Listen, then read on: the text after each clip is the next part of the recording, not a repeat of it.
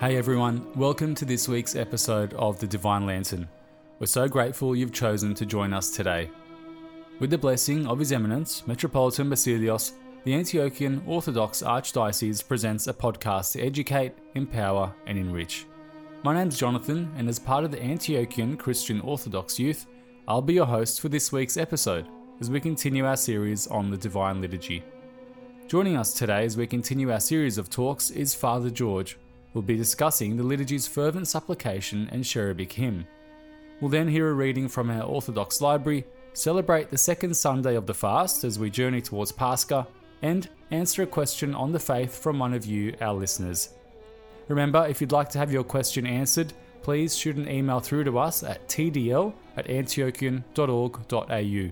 Today's one will be about relationships within the church, so stick around to hear a bit more about that. I hope you enjoyed the continuation of our series.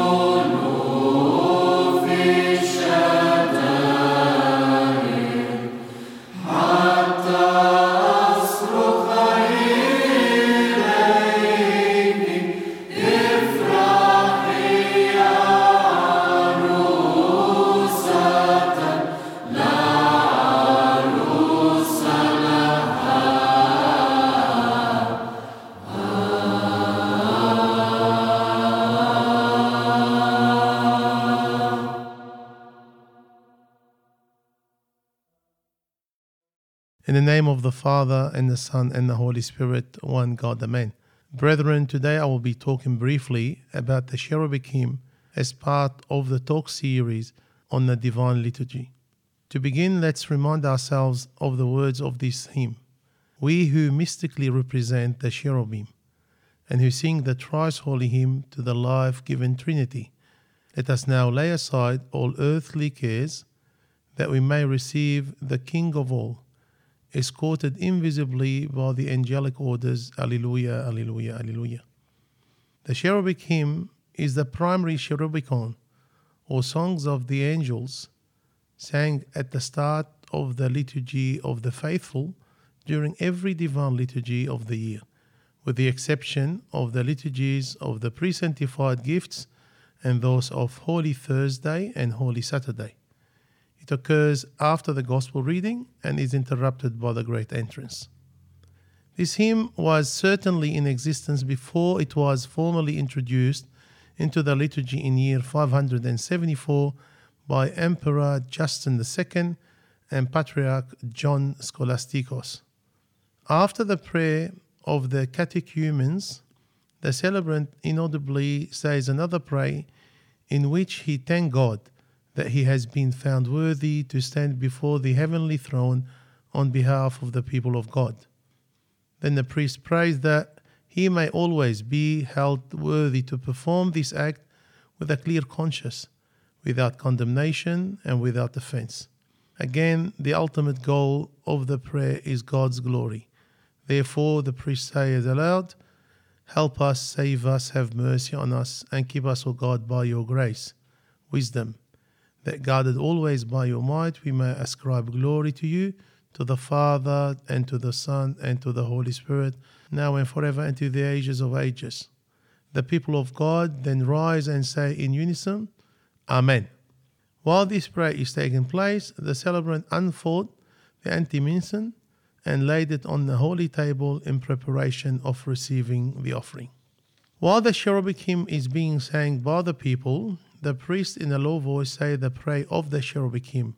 This prayer is addressed to the Son, the King of glory, who in his love for humanity became man without change or alteration. While the prayer is addressed to Christ, by the end the glory is given not only to the Son, but also to the Eternal Father and to the all-holy, good and life-giving Spirit. This is the only prayer in which the celebrant speaks of himself as a person clothed with the grace of the priesthood. Christ, our High Priest, has entrusted to the priests of the Church the celebration of the bloodless liturgy. Being, however, bound by worldly desires and pleasures, the priest considers himself sinful and unworthy to minister to the King of glory. For to serve Christ is great and awesome, even for the heavenly powers. Consequently, he asks God to look favourably upon him, a sinful and unworthy servant, and to cleanse him from an evil conscience. Then the priest asks God to enable him, by the power of the Holy Spirit, to celebrate the mystery of the holy and pure body and blood of Christ. In this prayer, it is declared that Christ, as man, is the one who offers, and as God, is the one who receives the offering. The second person of the Trinity receives and is distributed. After the prayer, the priest and the deacon recite the cherubic hymn again 3 times, while lifting up their arms to boot, which symbolize our openness and yearning toward God, followed by censing of the holy table, the icons, and the people. Present-day rubrics instruct the priest to recite Psalms 51 in a low voice during the censing, a practice probably started during the Middle Ages. The Psalms, however, fits the penitential tone of the psalm point of the liturgy. No one ought to enter into the celebration of the awe-inspiring Eucharistic mystery without first repenting of his sins. The name of this hymn is providential and symbolical. Cherubs are among the highest ranking angels who praise the Almighty near his throne. While the cherubic hymn is being sang and during the subsequent Eucharistic canon, we Orthodox Christians and the members of the earthly church must be like the cherubs who praise the Lord and lay aside all earthly cares. The kingdom of God is nigh. The Lord is in our midst during this most sacred divine office, the liturgy. He is ready to descend unto the bread, the wine, and the water, and for the sake of our salvation, and transform them into the body and blood of Christ. It is at that great and awe-inspiring moment that we must forget all our daily cares and troubles and focus our minds and hearts on Christ as intently as we can, lifting ourselves by faith and attention with God's help up to the height of the blessed holy cherubim. The cherubim also stand with us by the throne of God and praise him at this great and awe-inspiring moment when God comes near to his creation. That is why we shouldn't leave the church from that moment onward unless there is an emergency. According to the rubrics, the celebrant may leave the church prior to the cherubic hymn in the case of an emergency, example, to give communion to a dying Christian, or in the case of enemy's attack. But as soon as the cherubic hymn starts, it is no longer possible for him to leave the church until the end of the liturgy. He must finish the liturgy no matter what. It is important to remember that any movements, kissing icons, kneeling, or lighting candles are frowned upon at that moment. Everyone focuses their utmost attention on the altar while the great entrance is being made. It is also very important to understand that the congregation's mystical representation of the angels is not merely about role-playing, but we truly inhabit the role, just as the prophet Isaiah saw it in Isaiah 6:3. The faithful are granted the privilege of participating in the heavenly liturgy, joining themselves not to the biblical past, but to the eternal present in God's divine choir. This is further emphasized when considering the fact that the cleric processing with the holy gifts is escorted invisibly by the angelic orders, which is not meant to be a conjuring of the poetic imagination, but a true heavenly reality on earth.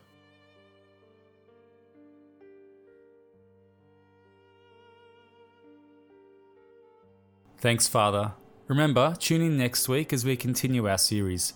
The Great Entrance will be the subject of discussion then. And now we'll turn to a series of readings from our Philokalia. Let's dive into the rich wisdom and guidance we've been offered in a collection of texts written by the Holy Neptic Fathers. Through this nourishment, we hope to provide you with the tools to deepen your spiritual practice and build a closer relationship with God. So, take a deep breath, clear the mind, and let's embark on this journey of spiritual growth together with the Philokalic nourishment.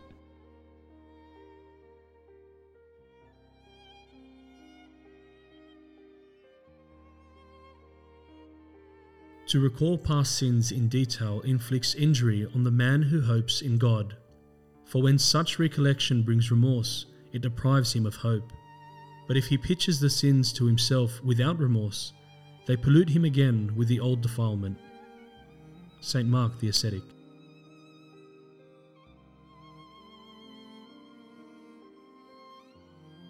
Death, when understood by men, is deathlessness, but when not understood by the foolish, it is death. It is not this death that must be feared, but the loss of the soul, which is ignorance of God. This is indeed disaster for the soul.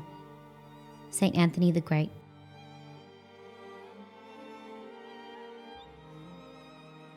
God is the source of every virtue, as the sun is of daylight.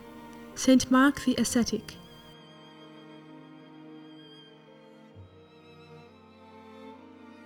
On March 12, in the Holy Orthodox Church, we commemorate the Venerable Theophanes, the Confessor of Sigriani, and Gregory, the Dialogist, Pope of Rome.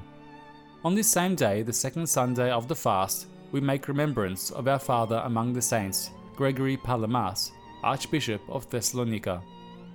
The spring of light now leadeth to light, unwaning the light's own truly great and resplendent herald.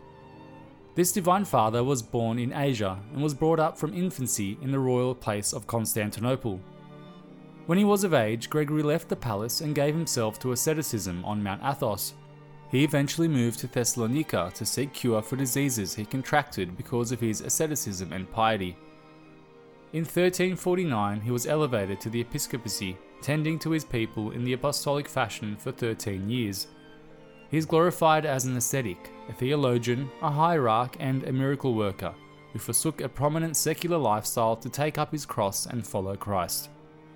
The Most Holy Theotokos, St. John the Theologian, St. Demetrius, St. Anthony the Great, St. John Chrysostom, and angels of God appeared to him at different times.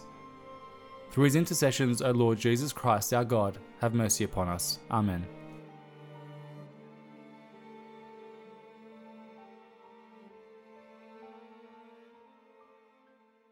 How should we approach relationships in the Orthodox Church? O star of Orthodoxy, support of the Church and its teacher, O comeliness of ascetics, and in contempt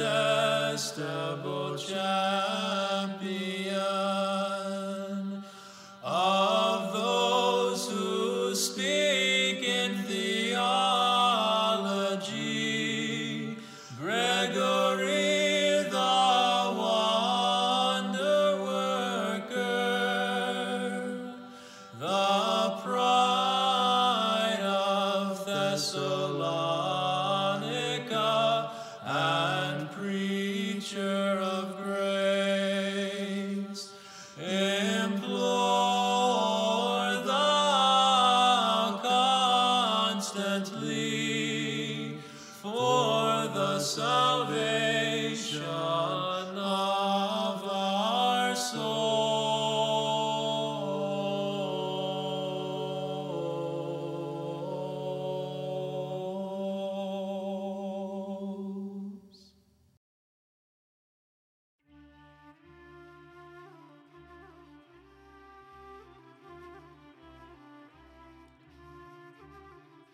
Relationships come in many forms. An Orthodox relationship must be built on the foundation of God at all times for it to be complete.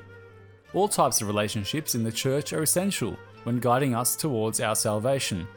But one of the most important is the unity of man and woman coming to understand and know each other, to then join as one in the mystery of holy marriage. In the Epistle of St. Paul to the Ephesians, which is read during the marriage service, we hear, "Man shall leave his father and mother and be joined to his wife, and the two shall become one." The union in love must be perfect, total, complete, enduring, centered in Christ and His Church. That's why human marriage exists, by the will of God on the earth as the created expression of God's love for man and as man's participation in the love of God. According to the spiritual teaching of the Orthodox Church, marriage is made perfect only in Christ and the Church. This doesn't mean that all those who are married in the Church have an ideal marriage by the sacrament alone, but rather perfection is nurtured through the cooperation of a husband and wife with God's grace. The Orthodox Christian should at all times be an active participant in the relationship as stated in Matthew chapter 6. But seek first the kingdom of God and His righteousness, and all these things shall be added unto you. During the sacrament of marriage celebrated in the Church, a passage from St. John's Gospel is read, which recounts how Jesus turns water into wine. It serves to remind us that a life in Christ, and by extension God's abundant grace, is available to help couples transcend their marriage to new heights. It is beautifully said by Saint Seraphim, "Marriage is a consecrated friendship, a sacred friendship, arranged by God's providence." And the important thing in forming such a marriage is not to be stuck on externals. Rather, focus on a person's faith, a person's character, because the true life of marriage is just that, a consecrated friendship. For those who are currently single and are seeking a life in marriage, St. John Chrysostom tells us to choose wisely. One way to do this is to permit God to be an active part of the process. God's divine guidance and wisdom will build the foundation up for any relationship, but it requires both God and man. It is easy to get swept up with the worldly view of a loving marriage, which places romanticism at the forefront. But at its core, true marriage is a life of love through sacrifice and the offering of oneself to the other. As stated by St. Basil the Great, it is natural to marry, but it must be more than natural. It must be a yoke, borne by two people under the Church. God's grace is crucial and a must to be at the centre of one's relationship. It is central for salvation. This is why when we do decide to approach a relationship, we must think to ourselves, will this person work with me in attaining communion with God? Am I ready to help and work the other in their Christian life? How can I benefit the other? Am I ready to offer my life to my spouse and God? To conclude, let's consider the words of St. John Chrysostom in his book on marriage and family life. The love of husband and wife is the force that welds society together. Men will take up arms and even sacrifice their lives for the sake of this love. When harmony prevails, the children are raised well, the household is kept in order, and neighbours, friends and relatives praise the result. Great benefits for both families and states are thus produced.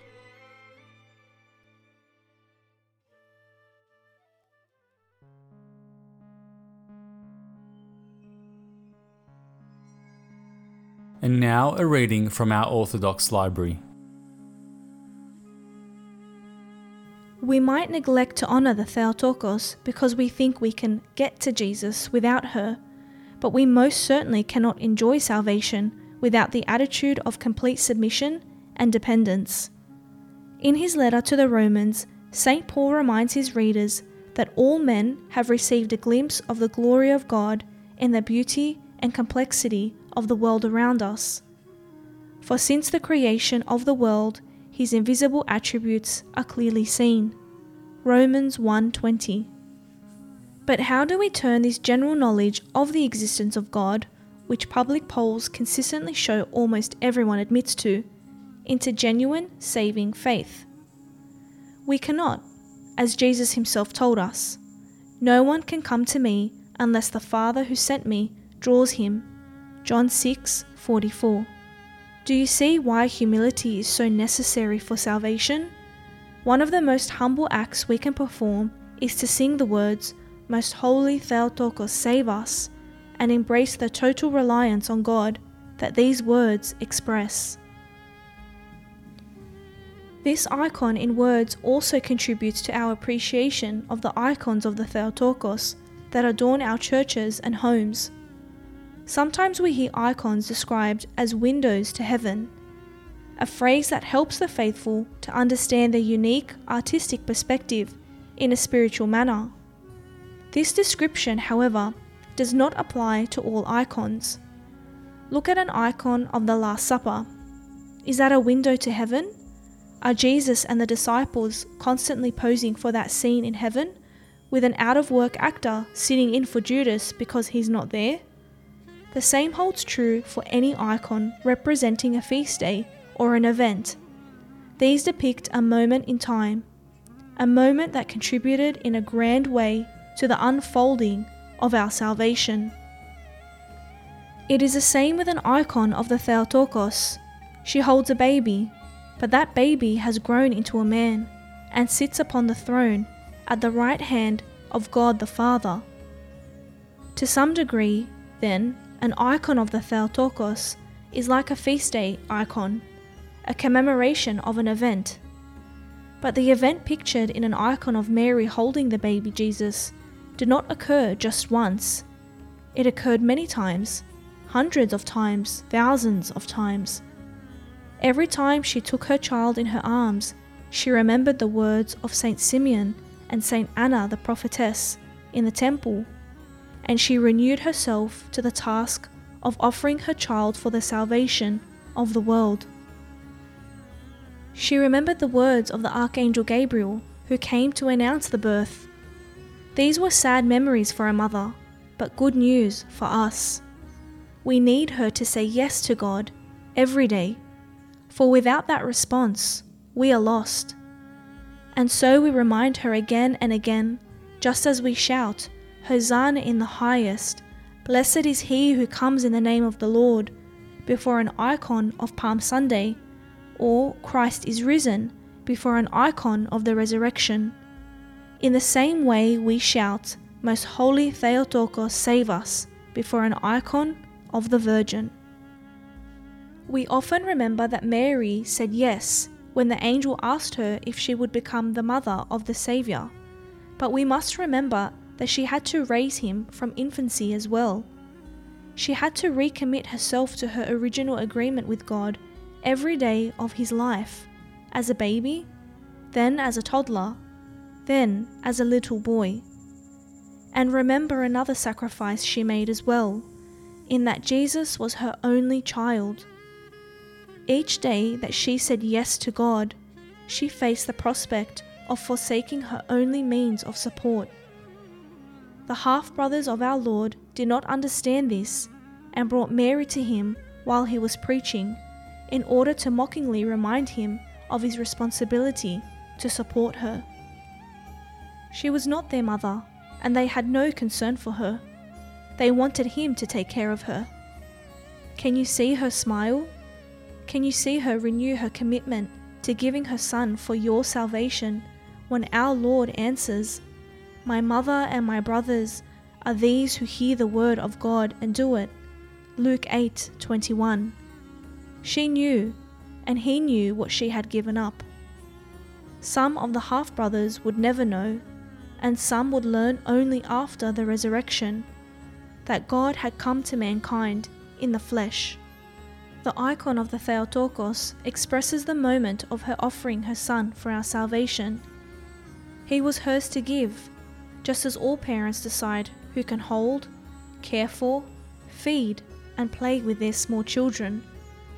Should we wait until he's a man and call out to him only then, when we don't need her permission at all?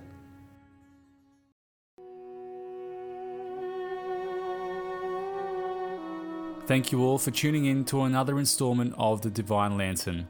For all the latest news and updates about our Archdiocese, please visit our website at www.antiochian.org.au. Remember, most parishes within the Archdiocese will be holding services throughout the week in the lead up to Pascha, so we hope to see you there. Have a blessed day, and we'll catch you next week.